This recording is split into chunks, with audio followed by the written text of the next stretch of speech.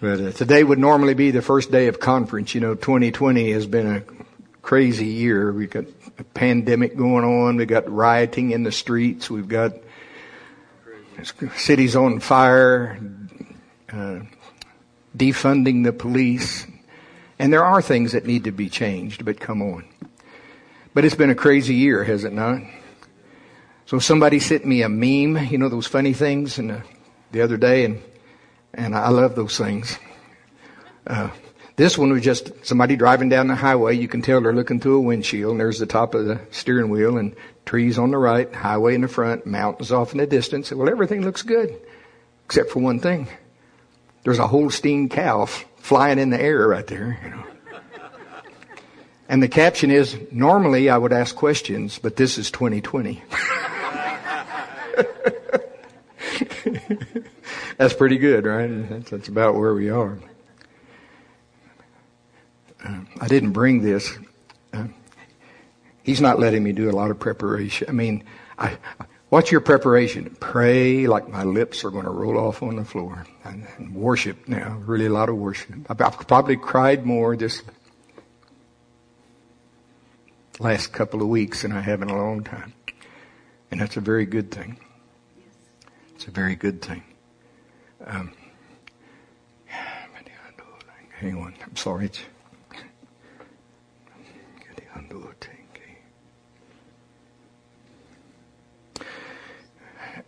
See, I didn't know this was going to happen, or I'd have brought the prophecy with me. On July 26th, though, I know it was July 26th, a prophecy came through me this time.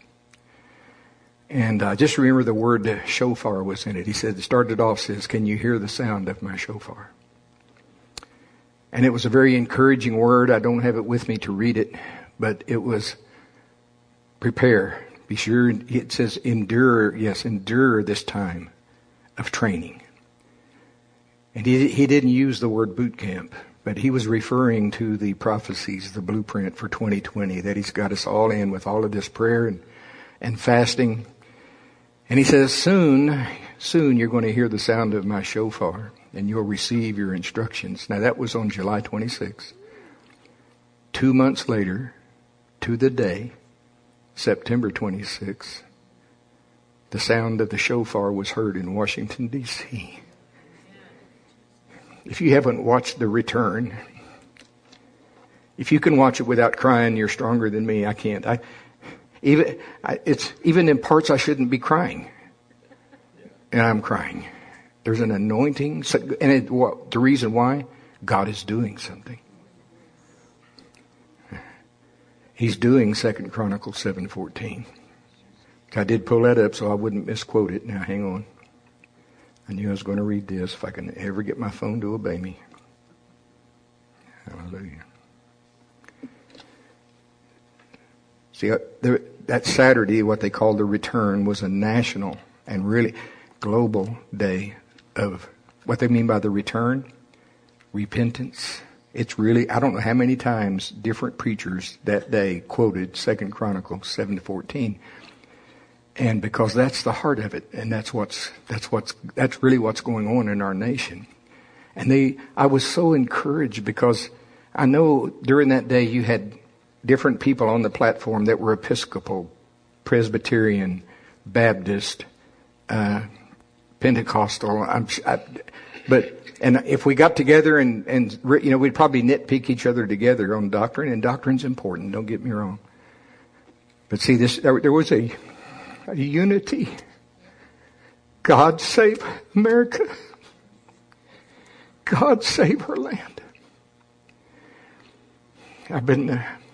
This week I reread the Mayflower Compact.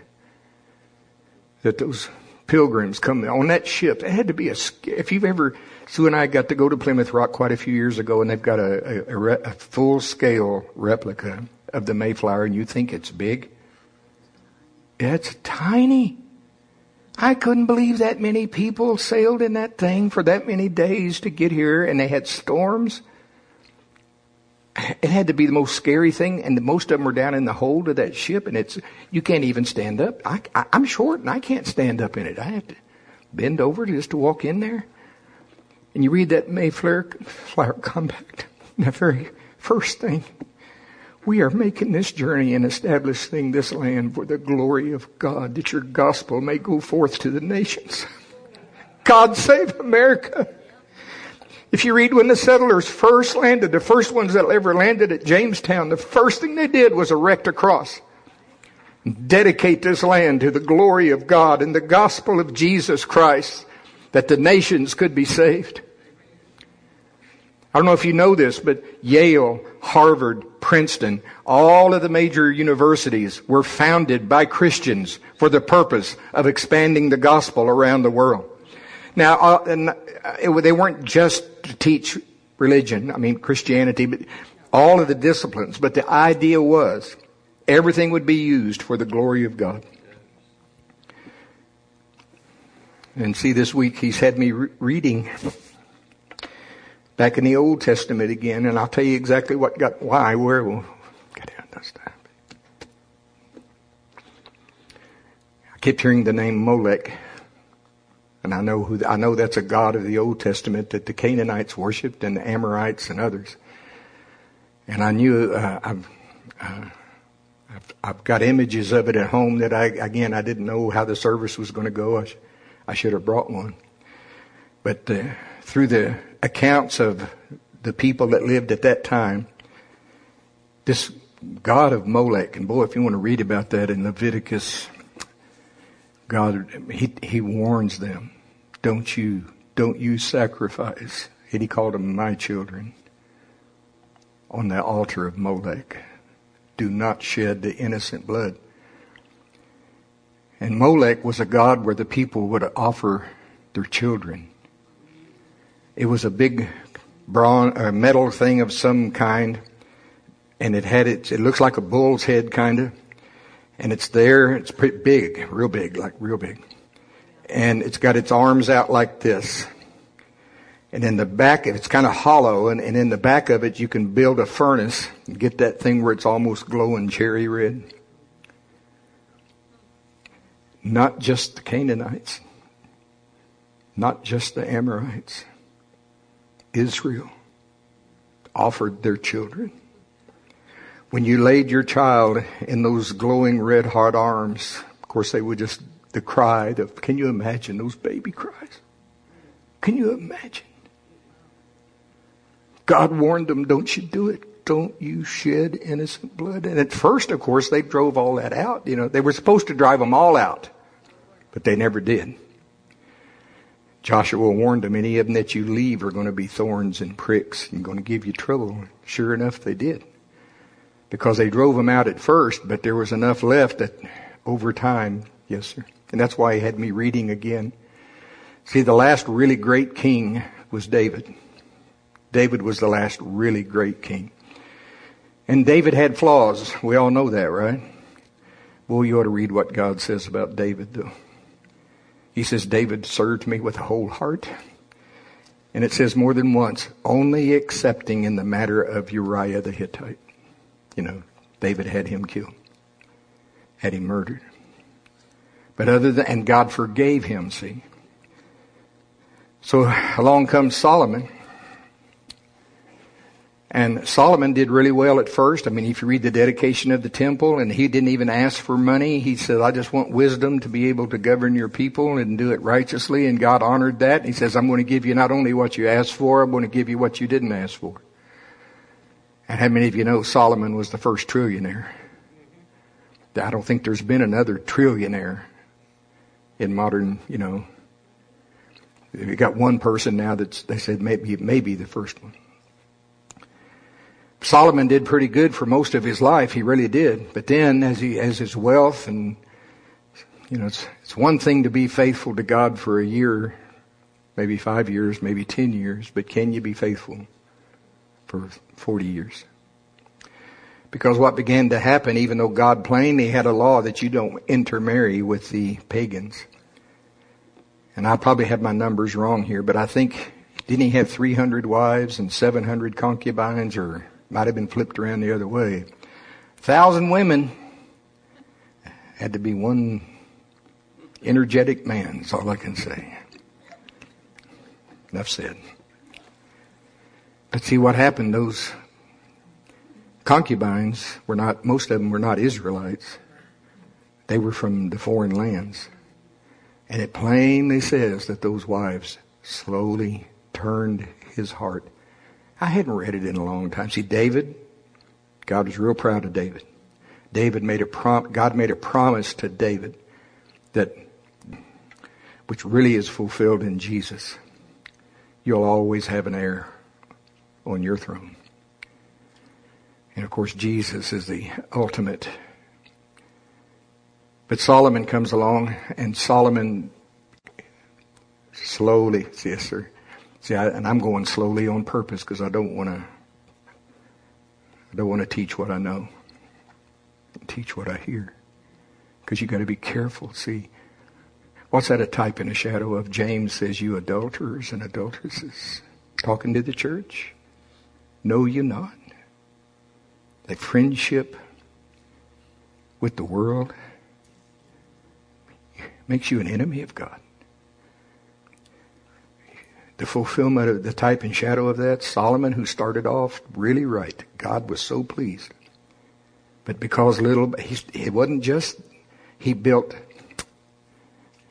chariots and things that got other things. There's a lot of things that little by little, he turned from the commands of God.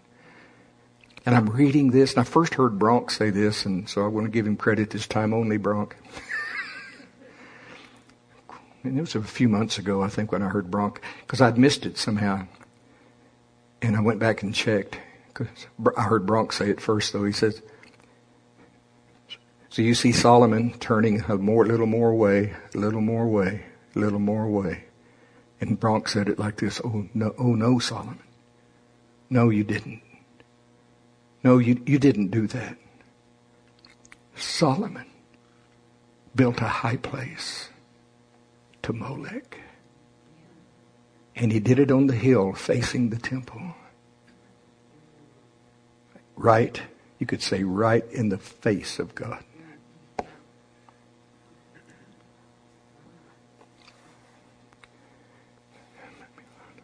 This nation started off, God was very pleased with the Mayflower Compact. I believe he was very pleased with Jamestown. I think he was very pleased with Yale and Harvard and Princeton that were set up to educate people for the good of the gospel and the Christian faith and to spread the name of Jesus around the world. But then, just in my lifetime, prayer left schools. In my lifetime, the Bible. Couldn't study the Bible anymore in the schools. They took down the 10 Commandments in most of them. Then came Roe versus Wade, which is our version of Molech.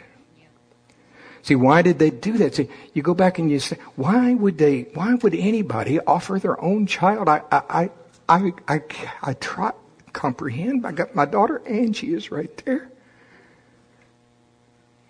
I can't. What would possess a person? I don't think that's too far off. What would cause a person to offer their own child, to take your baby and put it in the glowing arms of Molech and hear the scream and the rattle of death? And you study why they did it, why even the pagans did it. They wanted their lives to be blessed. They wanted rain for their crops. They wanted a good harvest. They wanted prosperity. We'll offer our children as a sacrifice because we want our best life now.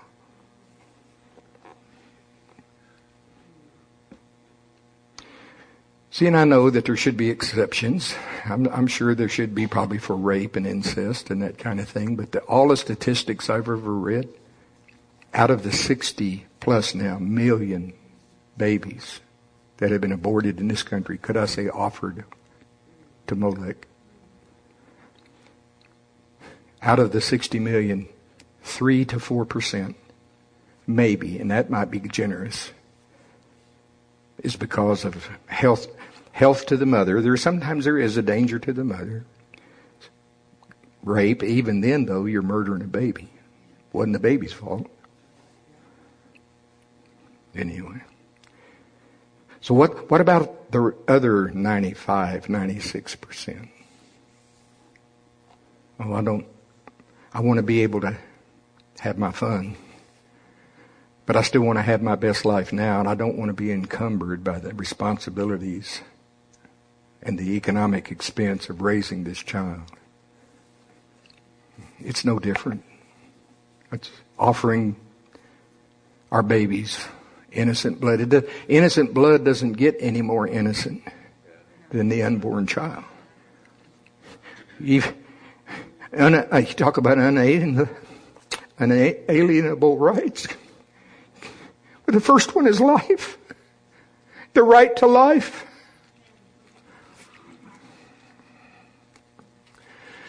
So it's just in my lifetime.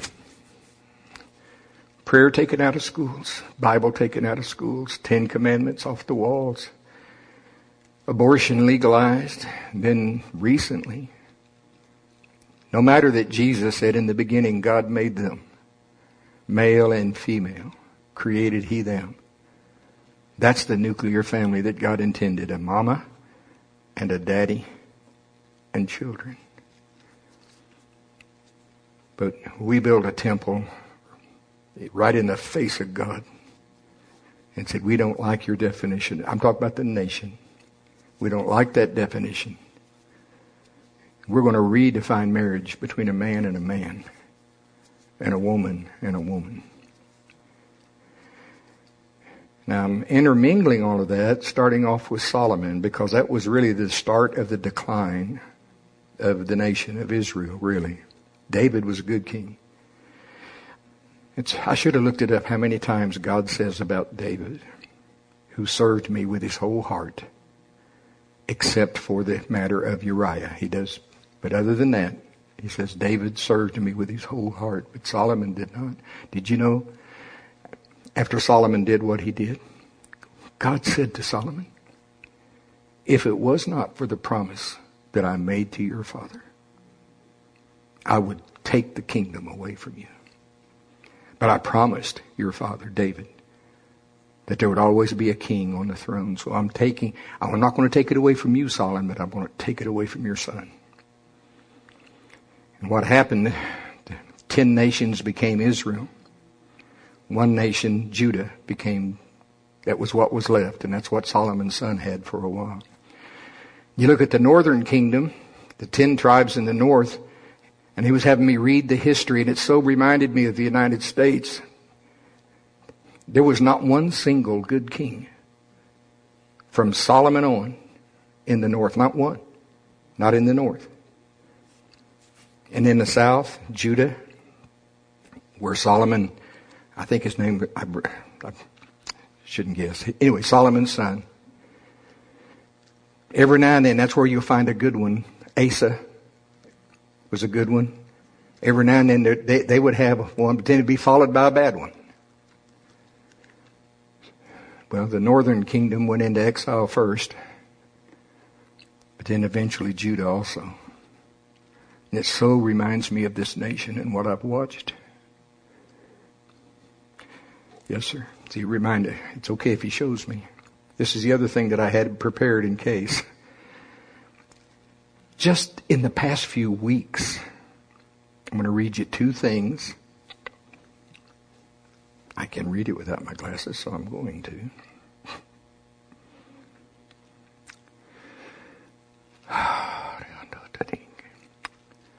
Just within the past few weeks, California passed Senate Bill 145. I'm quoting directly so I don't misquote. That gives judges a say on whether to list someone as a sex offender. We've got children. For having, I'm just going to say oral with a minor. There's a little more, but you can. In other words, now in California, it's legal because it says it passed. It's legal for a 24-year-old man to have relations with a 14-year-old child. even if it involves sodomy. That's no less than legalizing the crime of pedophilia. Right after that, Virginia passed a law that would fine Christian schools $100,000 per occurrence if they oppose any LGBTQ teachings or refuse to pay for sex change operations through taxes. Lord, help us.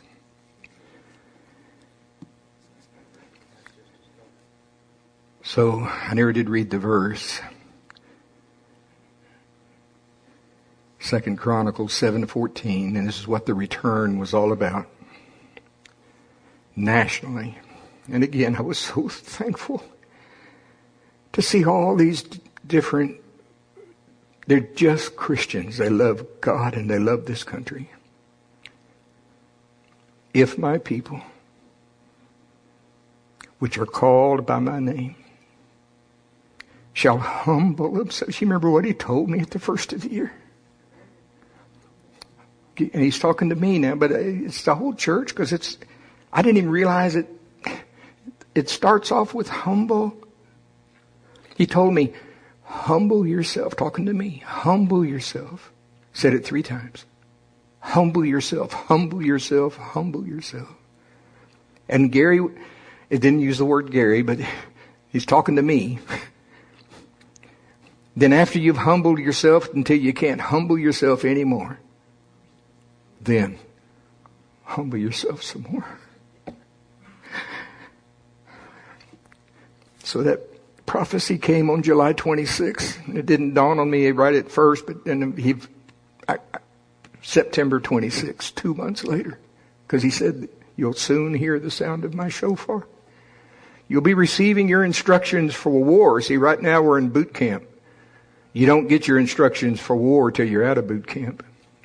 People, we've only got October, November, and December.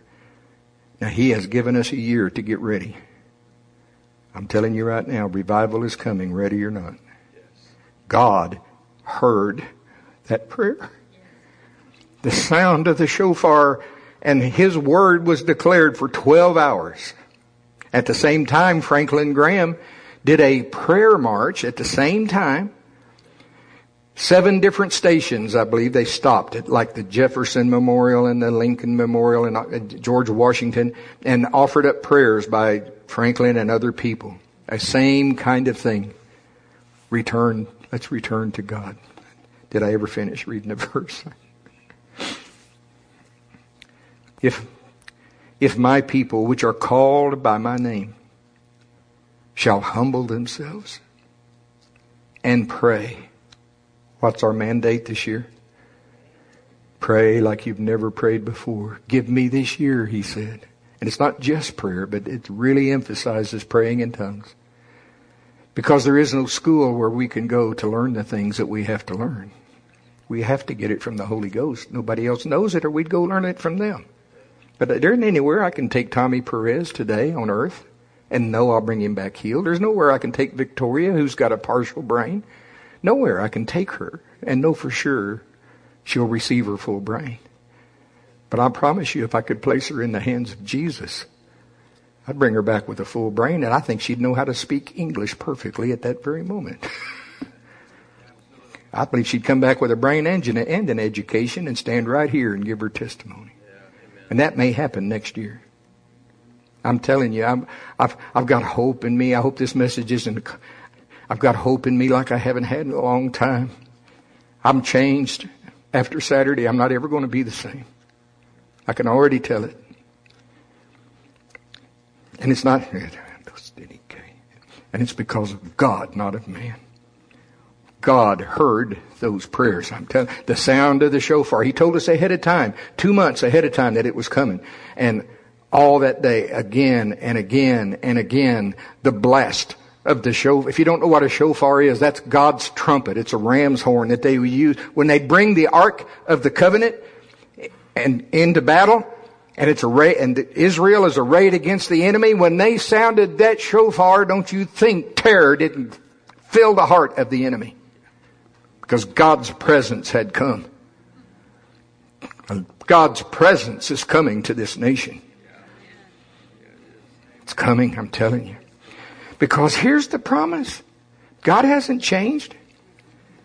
If my people, not the world, don't worry about the world right now. We're going to go get them saved. This is to God's people. This is to the church. Yes, because the other thing they repented of that I left out, and I didn't mean to, but the other thing, besides what I mentioned about prayer and the Bible and 10 Commandments and Roe versus Wade, and I know they didn't get together ahead of time and prepare what they were going to say. Minister after minister, God forgive the church for focusing on church growth rather than maturity. For focusing on growing our ministries rather than bringing your presence to a lost world. Over and over again, over and over. The fire of God is coming, I'm telling you. The fire of God is coming. No matter what level you've been praying, and I only know the ones that come. You know, maybe you're doing it at home. I hope to God you are. I'm trying to do it here and home. But revival is coming. Better get in boot camp if you're not already. You only got 3 months. I will get to finish reading this verse.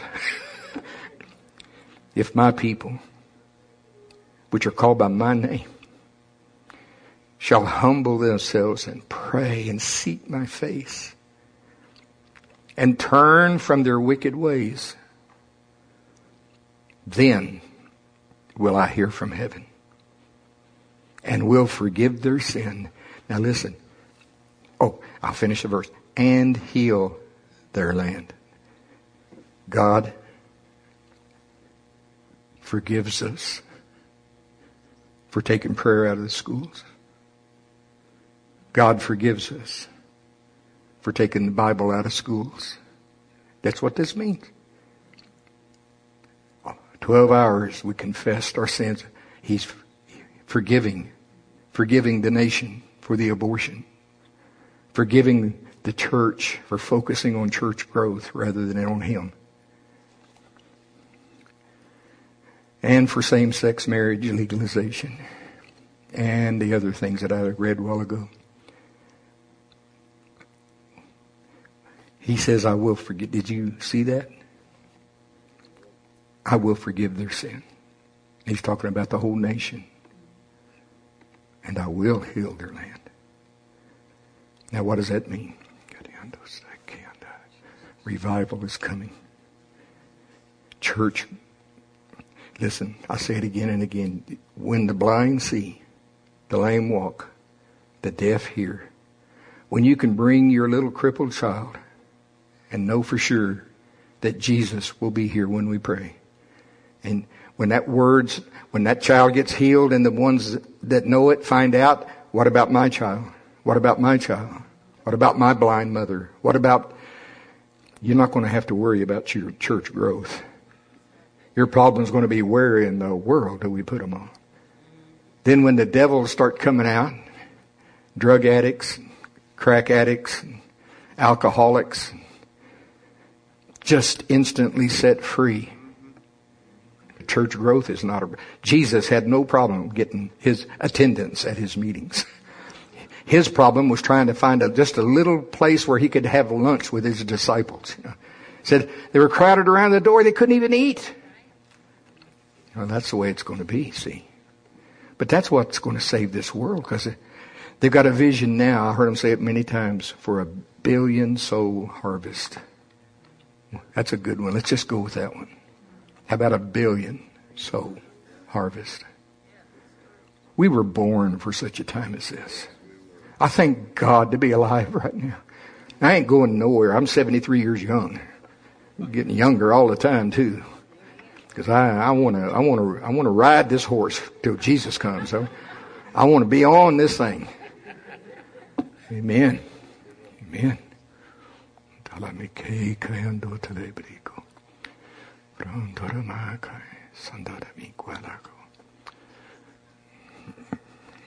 Come away with me, my beloved. I hear it again.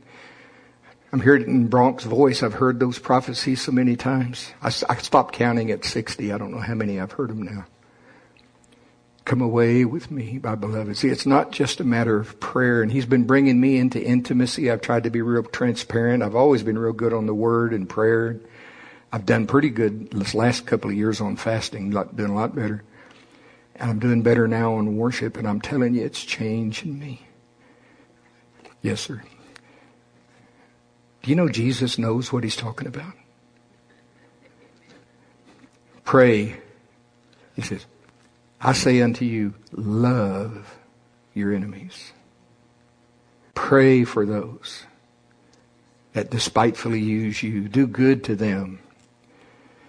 Well, you know, the nation is very divided. God is really not a Democrat or Republican. But God is very pro-life. I'm telling you right now.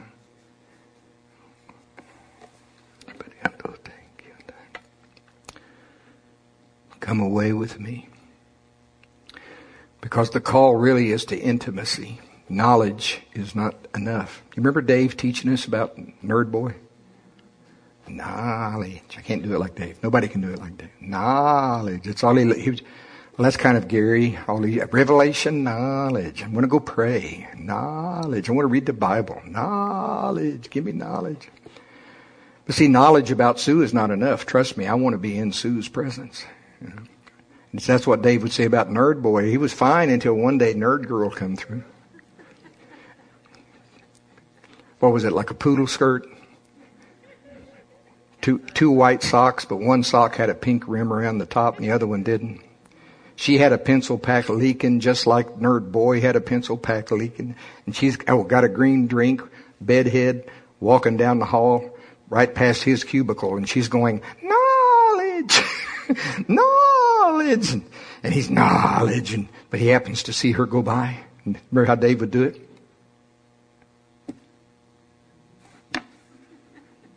Put his head out of the cubicle and look down the hallway to see where she's going. And then it happened. This is Dave. And then it happened.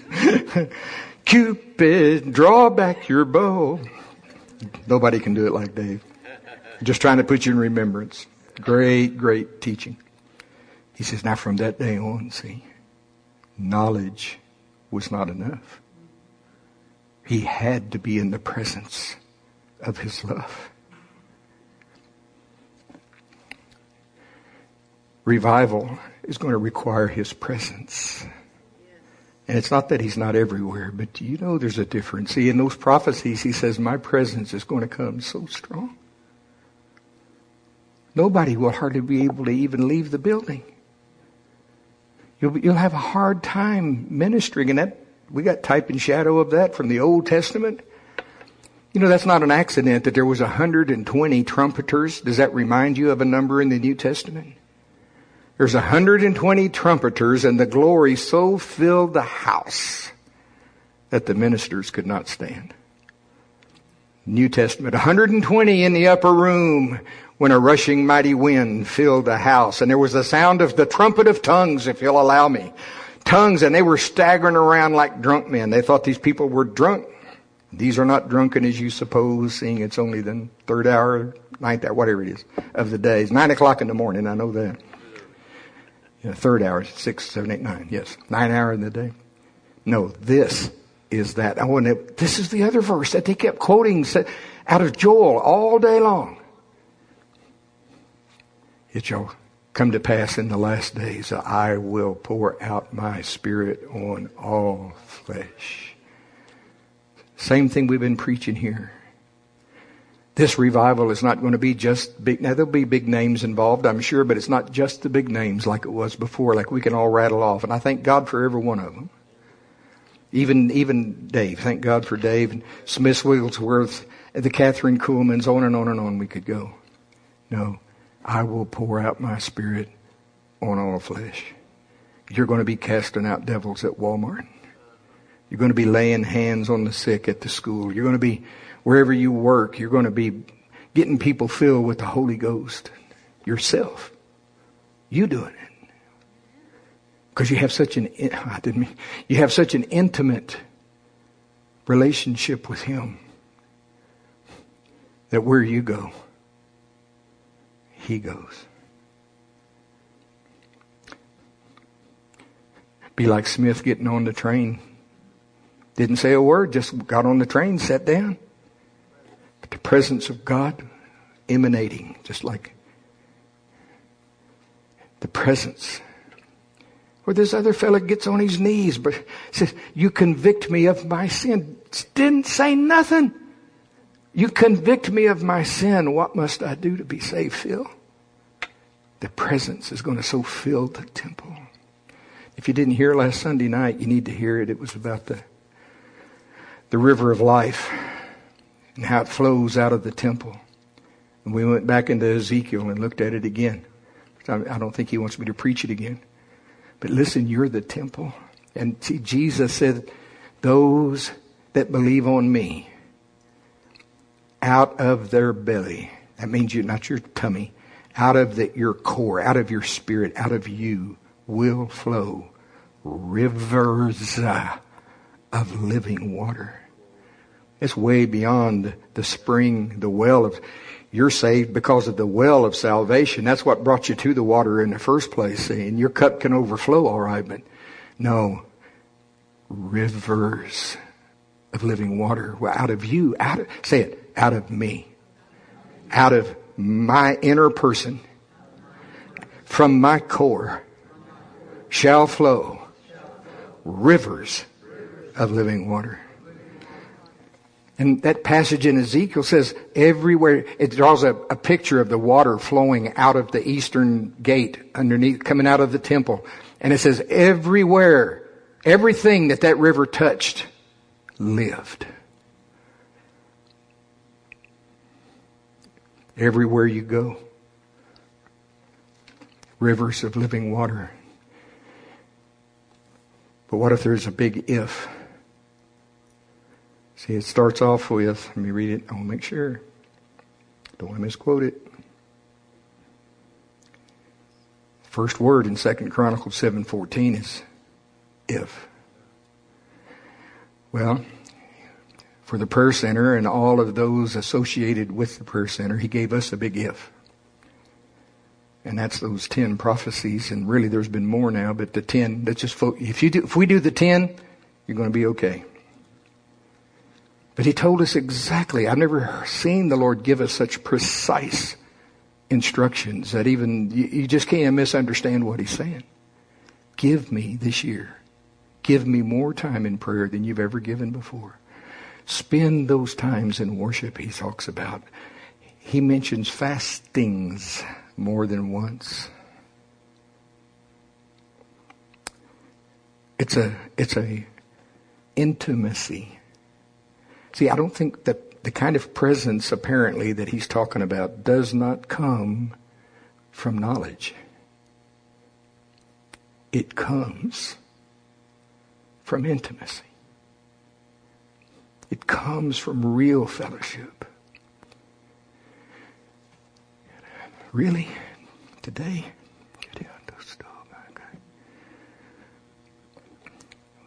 See, anymore I used to be able to leave the bread in the oven till it was done. He hasn't been letting me do that. So apparently this is done enough. You want a half-baked biscuit, do you? Yep, biscuits are good. So this week He gave me the parable of the orange. Now I have been to Florida. In fact, I've been to Bakersfield. I've been to all these places where they grow oranges, you know. The first ever orange I ever had picked off a tree, I stole it in Bakersfield. First time I ever drove a truck through there, and it wasn't completely dark. It was getting twilight. Nobody was around. I'm driving this truck, had a big wide shoulder on the road right there. And there's orange groves and no fence. I had never had an orange picked off a tree. There they are. Gary, you did not. I did. Looked both ways, run over there, got me an orange. Got back in the truck. Oh, I still remember that orange. I'd never had one freshly picked off a tree before. I mean, you bite into that thing. I'm peeling it, trying to drive, peeling it. Take a big bite of that. I mean, the juice just runs out both sides of your mouth. Sweet. They had to inject it with sugar, you think, because it's so sweet, Never had an orange like that in my life. So I still remember that orange, what a really great orange is like. And I've been to the orange groves in Immokalee. Immokalee, Florida is surrounded by orange groves. I mean, you got to drive 30 miles through the orange groves to get there. And so I've seen them, lots of them, So this week, I've got this typed. I saw an orange, probably just one, perfectly good orange, like the one I stole. No, I stole it. There's no two ways about it. Forgive me, Father. I've already asked forgiveness for that. But there was an orange, a parable of the orange tree. Good orange. This orange was magnificent, like the one that I tasted. Magnificent, can I say, in all of its orangeness. It was ripe. It was ready to be plucked, ready to be eaten. But all of a sudden, and it's on the tree, and of course the trees are full of all these other oranges. But all of a sudden, this orange now, parable of the orange. All of a sudden, he has a vision. And an orange appeared to him in this vision. Well, who are you? I am the first orange. I'm from the tree that God planted in Eden. I'm the first orange that God ever made. I'm from the first orange tree that God ever made. God planted that one orange tree, and His plan was to cover the earth with orange trees. Anywhere that the climate is right. And the orange looked at him and says, well, I'm looking at you. And said, that was a long time ago. But I'm looking at you, and you look just like me. But I'm going to use original orange, said, well, not really. I don't look like you. You look like me. What? Said, from me came the first seeds that produced the next orange tree, that produced the next oranges, that produced seeds, that produced the next orange tree, down through the generations. The seed that came from me has been reproducing oranges in my image. And they're all just like me.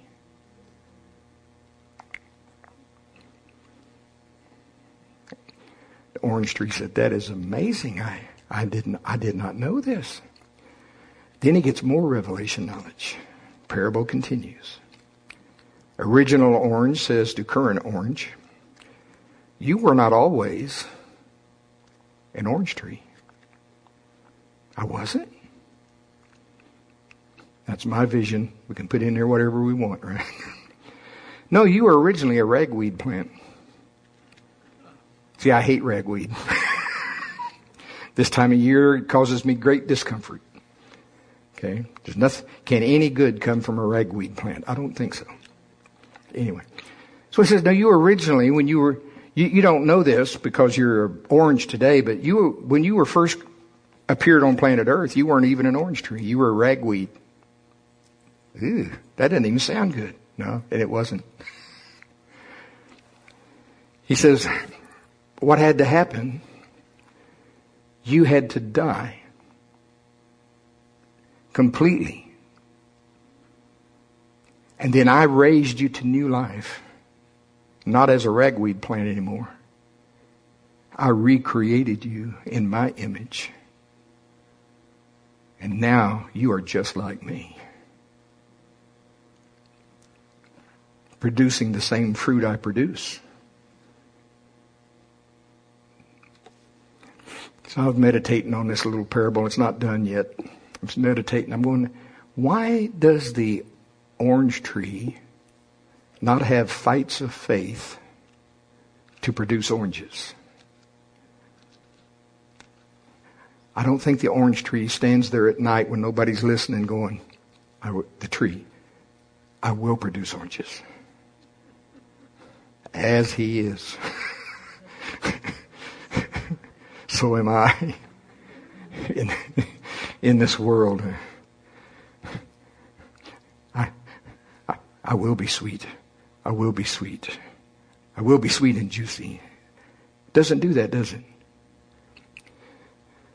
So again, one of the prophecies says that when the miracles are flowing from your fingers like water, I don't think that's exactly how it's worded, but when they're very plentiful, you're going to be surprised at how easy it is.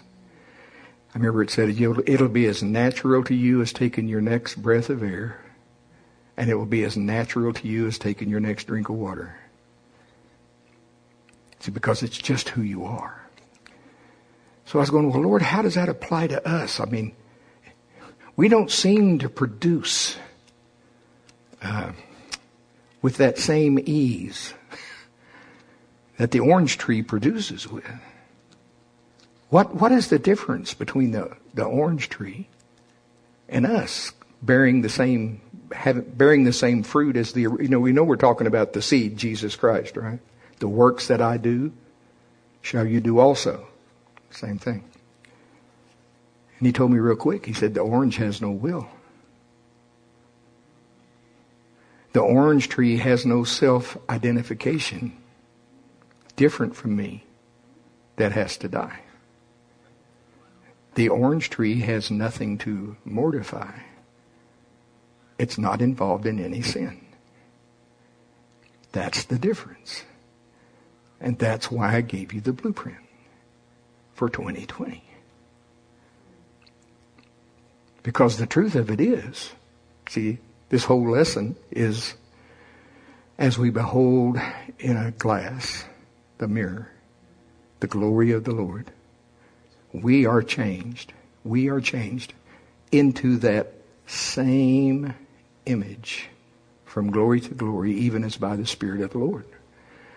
So we have to go through the metamorpho process that Alan mentioned this morning and I mentioned last week.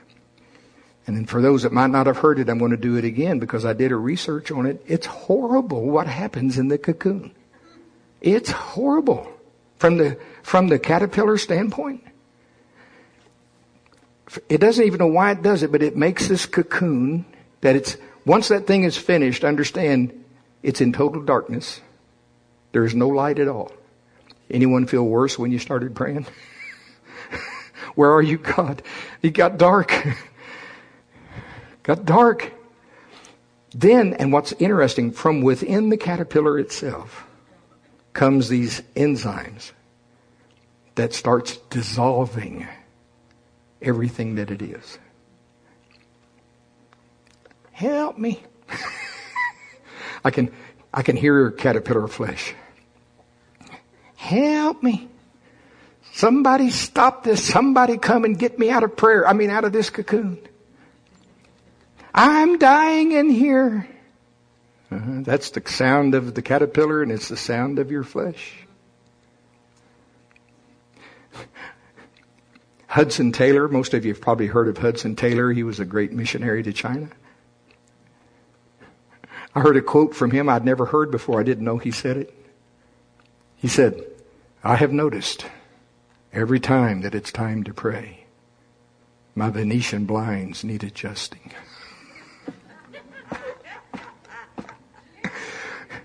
It's not just us. The flesh goes, oh no, that's important. My flesh will even do yard work. Now Sue seems to like it, but I do not like yard work. But I've had time to go to prayer. And my flesh goes, the lawn needs mowing. Now for my flesh to say that, why? It knows that you're taking it to the cocoon. It knows you're taking it to a place where it's going to die and lose its control and lose its hold over you. Thank God for Pastor Dave teaching us how to turn ourselves over to the Holy Spirit for even the things that we don't know what to even pray as we ought. We all know some of our sometimes we don't even know that.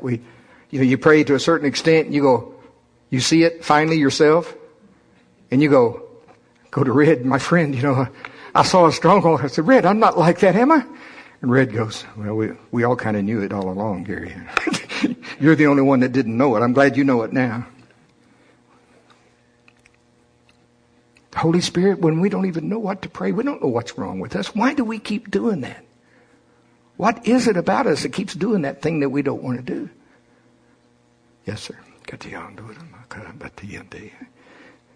Used to, I'd have had these all lined up, the best I knew how, and printed and all of that. Well, those days apparently are over. At least for a season anyway. Because what he's reminding me of now, you know that verse, Romans 8:26, I believe, where the Holy Spirit also helps our infirmities. What does it mean also? What first helps it? The new nature. The new nature alone will cleanse a lot. That I talk about the first 2 weeks when I got saved, and there was a new sheriff in town, and pornography had to go, cussing had to go, alcohol had to go, on and on and on. All love of chasing money as my God, all of that had to go. So the new nature alone was enough to really help with all those infirmities. But see, then there's the stuff that you don't even know why you do what you do. Well, that's where the Holy Spirit comes in. The Holy Spirit also, along with the new nature, He helps with those infirmities. See? And He took me back to Joshua. And again, I'm not able to take you there, but you go find it for yourself. Maybe that's what's going on. You outfit? A little homework will probably be good for you. Find it your own self. It's in the book of Joshua. I'll help you that much. But in the book of Joshua, they were doing a battle, and there are several great battles in there and types and shadows for us. There was the one where they had to hold up Moses. Well, that's before that. But there was a battle before that where they had to hold up Moses' arms, and when his arms was up, they would prevail. If their arms came down, they would lose. And so they had to keep their, there's a great teaching for the church. But this one, perfect type and shadow of the Holy Spirit also helping our infirmities. Because Joshua, they're doing pretty good. They've got the enemy on the run, all right, and they're putting them to death. Now, our battle's not with flesh and blood. Don't go out here and stab nobody. Okay? But the type and shadow, principalities and powers. Israel was doing pretty good, but God wanted to get in on it. So they were putting to death the enemy, all right, but God also helped He started throwing from heaven 100-pound hailstones against the enemy. Can you imagine you're out there fighting? And you're doing pretty good. The enemy's backing up. You're winning. But all of a sudden God says, I want to help too. I want to also help. And you're fighting, and all of a sudden, bam! And a 100-pound hailstone takes out that many of the enemy. And then zabam, and then zabam. And it says there were more died from the hailstones than died by the sword. You turn the Holy Ghost loose, and God's going to unleash 100-pound hailstones on your infirmities. You're going to pulverize them, get rid of them. Then you can walk free of them. Whew. Makes me want to go pray in tongues. More died from God's help than died even from the sword. And they were already winning. With God's help, you win quicker. Boy, and see, that brings us right back around to the blueprint. Why all this praying in tongues? Why all this fellowship? And why all this worship? And why pushing away from the table? Not during conference week, and I declare this to be conference week right now. Dave always said there is no fasting during conference week, remember? When you're praying in other tongues, see? That's why God gave us this blueprint. When we turn loose the Holy Ghost through making the prayers that we don't even know what to pray, it's like he's dropping 100-pound hailstones on that thing. And stuff that's held you back for years. All of a sudden you're free. And all of a sudden when you pray, things happen. I thank God for Pastor Dave Roberson. There's nowhere else on earth that I can think of where we could go, where we could have been taught how to get on this path. Because right now there's nowhere on planet Earth again where we can take the Victorias of the world, the Tommy Perez's. See, I'm always talking with B, and she never yells at me or nothing. But we lost her. We loved her sister Helena. We all loved Helena. If you don't love Helena, you need to get saved. I mean, she's just wonderful. She used to come to the Bible study at our house all those years ago. And it's not just her. We lost Mary Corbett, and we've lost so many. And we all prayed. Nobody was half praying. Like Dave says, we're each and every one of us. We were milking every cell in our body for faith. But we lost Helena, we lost Mary, and we've lost others. Bless God, the day is coming on this path. We'll stop losing them.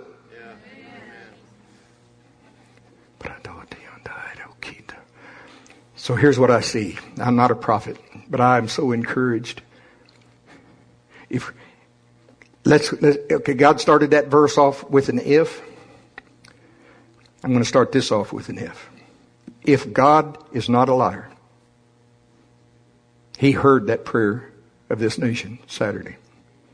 He watched as all of these people, and it was simulcast tens of millions around the world. It's not just for America. God wants this planet. Yeah, that's right. Okay?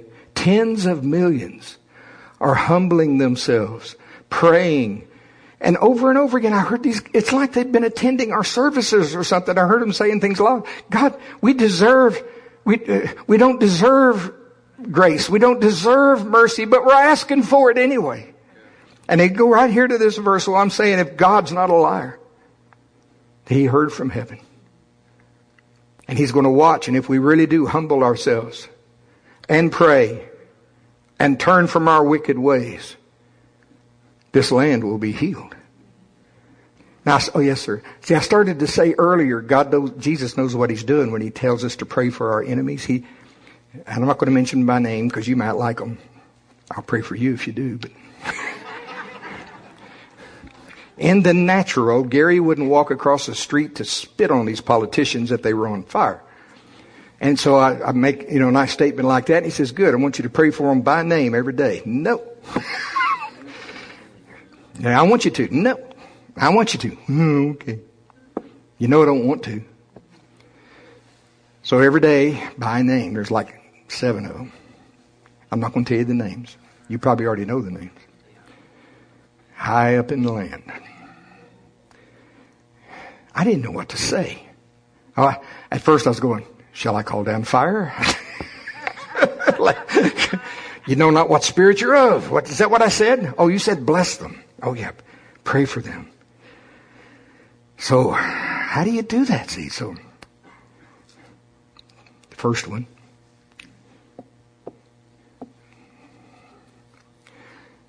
God, I didn't really know how to, it's scary, the vitriol. I'm supposed to be love. I said, well, I guess I could pray that you could open the eyes of their understanding. You could open the eyes of their understanding because the God of this world has definitely blinded their eyes. So, Father, I'm asking that, and I think I said something like, I bind you, God of this world. You take your hands off of, called her by name. Call them by name. There's some hymns too in there.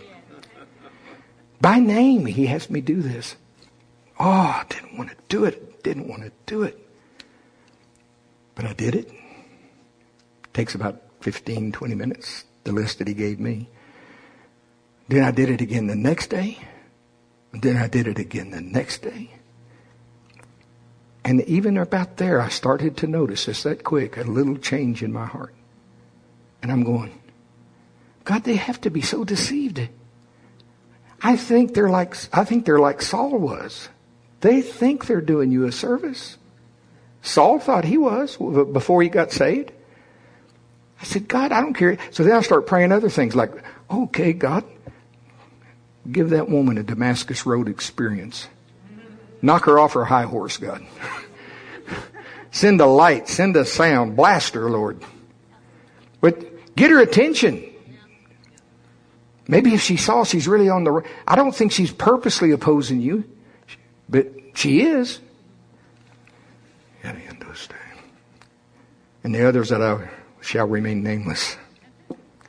Same thing. Has me pray like that. And I can feel my heart changing. Because I know we say this. Jesus died for her. Same as he died for me. Jesus died for each and every one of them. The same as... Now don't get me wrong. If they don't... I'm praying they repent. I'm praying their eyes be open. I'm praying those kind of things. But I'm also praying that if they do not, they be rooted out of our government.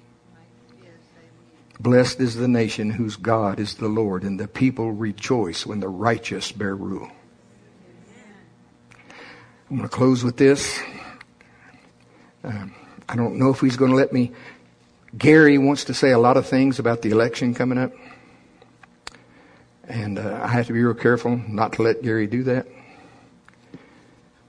But I'm going to mention this because I saw the picture. The picture I saw, just so you'll know, is Adam standing by Eve while the serpent's talking to her and Adam keeping his mouth shut.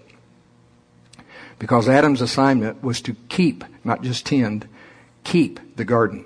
That word keep, every Hebrew word has a picture with it.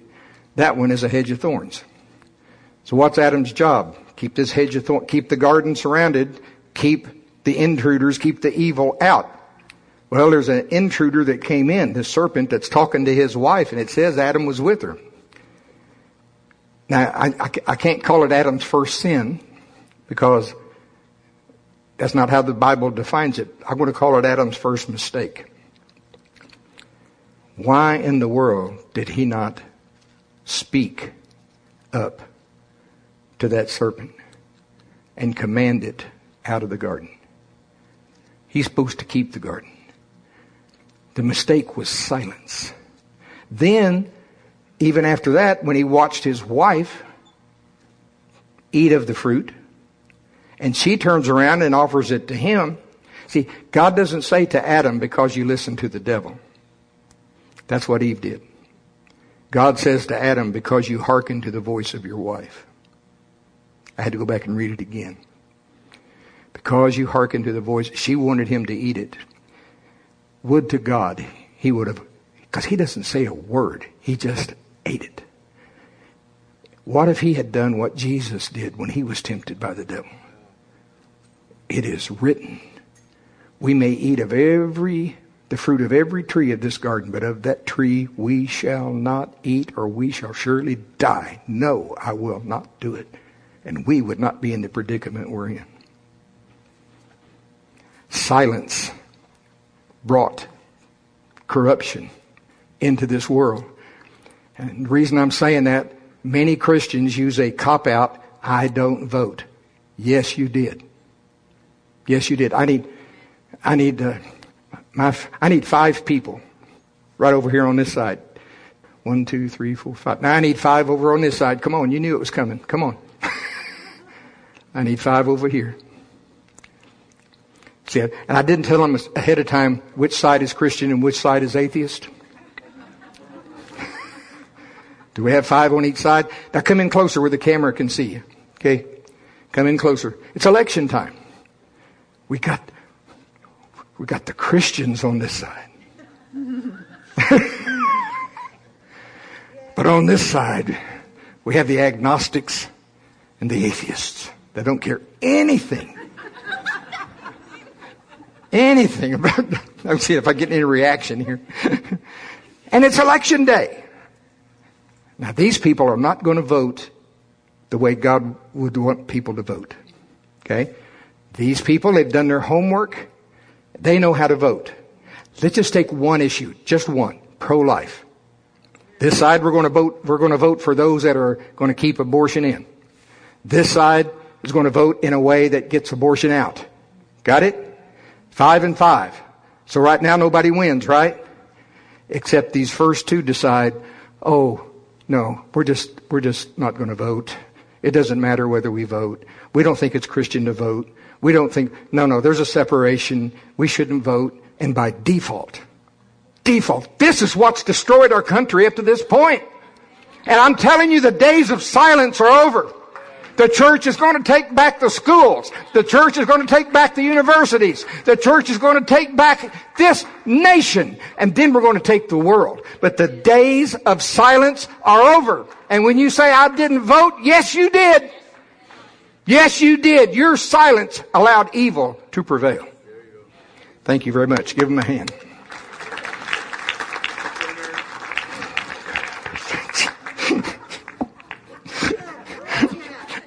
Is that a good illustration? That's a good... Vote! God, how many people on this planet would die so their children would have the right that you already have? I just saw it again the other day. 50 million Americans have died in war, so you have the right to vote. Don't you stay home. Don't you stay home. You vote. Vote the way God wants it. Vote. It's not a party. It's not a man. Vote righteousness. Vote for life.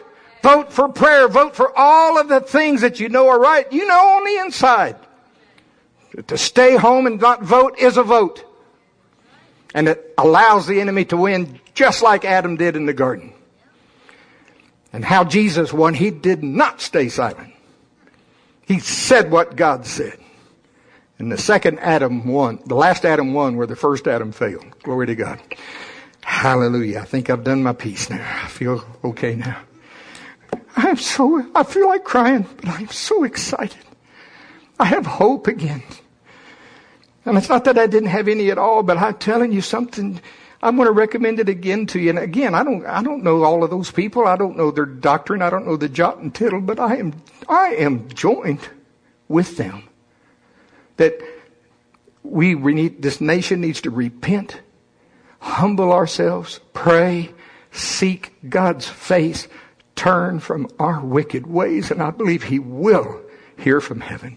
I believe He will forgive us, and I believe He will heal this land so that our great-grandchildren will have an America that God founded to send this gospel around the world. That was the Mayflower Compact. That was the promise at Jamestown. And that's what America is going to be. I love you. I love you. Listen. And I'm talking directly to you. I know most of the people here. I don't know you. Maybe you've never given your life to Jesus. How much?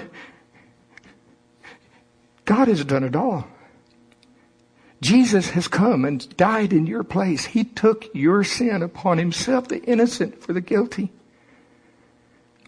If you'll receive Jesus as your Savior and your Lord, you don't have to perish with the world. Say, well, how much time do I have? You really only have one heartbeat. I had a blowout on the way to church this morning. That's why I was a little late getting here. Well, thank God I didn't have a car wreck, but I could have. Thank God if I'd have had it, I'd gone straight to heaven. My question's, what about you? And it's not because I'm good, it's because He's good. Right now, everybody just say this after me. Jesus, I thank You for dying for me. I believe You're the Son of God. I believe You've been raised from the dead. Forgive me all of my sin. Come into my heart. Be my Lord forever. And I'll serve You all the days of my life. And listen, if you've been saved but you've backslid and you're back in the world and you don't know whether He'll take you back, listen. He says, return unto me, O backslider. Just acknowledge your sin. Just tell it like it is. Tell the truth.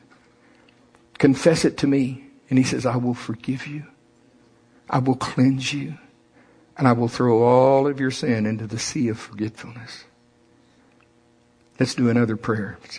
This is really the prayer I prayed back in 4th of July, 1980. When I didn't know if God would take me back or not. Can you tell He did?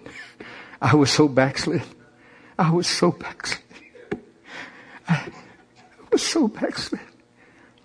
Pray that if you're backslidden, you want to come back to God, this is your day of return right here. This is your day to return. So just everybody say it with me. It won't hurt you. Say, Father, forgive me. I'm so sorry. I'm so sorry. Forgive me of all my sin. Wash me fresh in the blood of the Lamb. Cleanse me from all unrighteousness. Restore a conscience within me where I'm quick to know right from wrong. Jesus, come into my heart in fullness. I'll serve you all the days of my life. I love you, Lord. Receive me back as your son. Receive me back as your daughter. When I prayed that, I didn't know for sure if he will. I said, if you'll take me back. I said, if you'll take me back, you'll never have to come looking for me again. And he hasn't. He'll take you back. Take you back. Father, I just pray for everyone here. I pray for everyone listening, everyone watching. Father, fill us all afresh with your Holy Spirit. The Bible talks about being filled, Lord. Refill us, Lord. Fill us to overflowing where not only our cup overflows everywhere we go with your presence, but out of our bellies flow those rivers of living water. Rivers, Lord. Where it's not just theory, but we walk literally with you, where your literal presence goes with us, so that when we do pray for the sick, they're healed. When we cast out devils, they go. When we pray for the lost, they get saved, Father. And that signs and wonders, Father, stretch forth thine hand. Do signs and wonders by the name of your holy child, Jesus, so that the world may know that you have sent him into our hearts and then sent us to deliver him to this world. Fill us again, O Lord. Fill us again.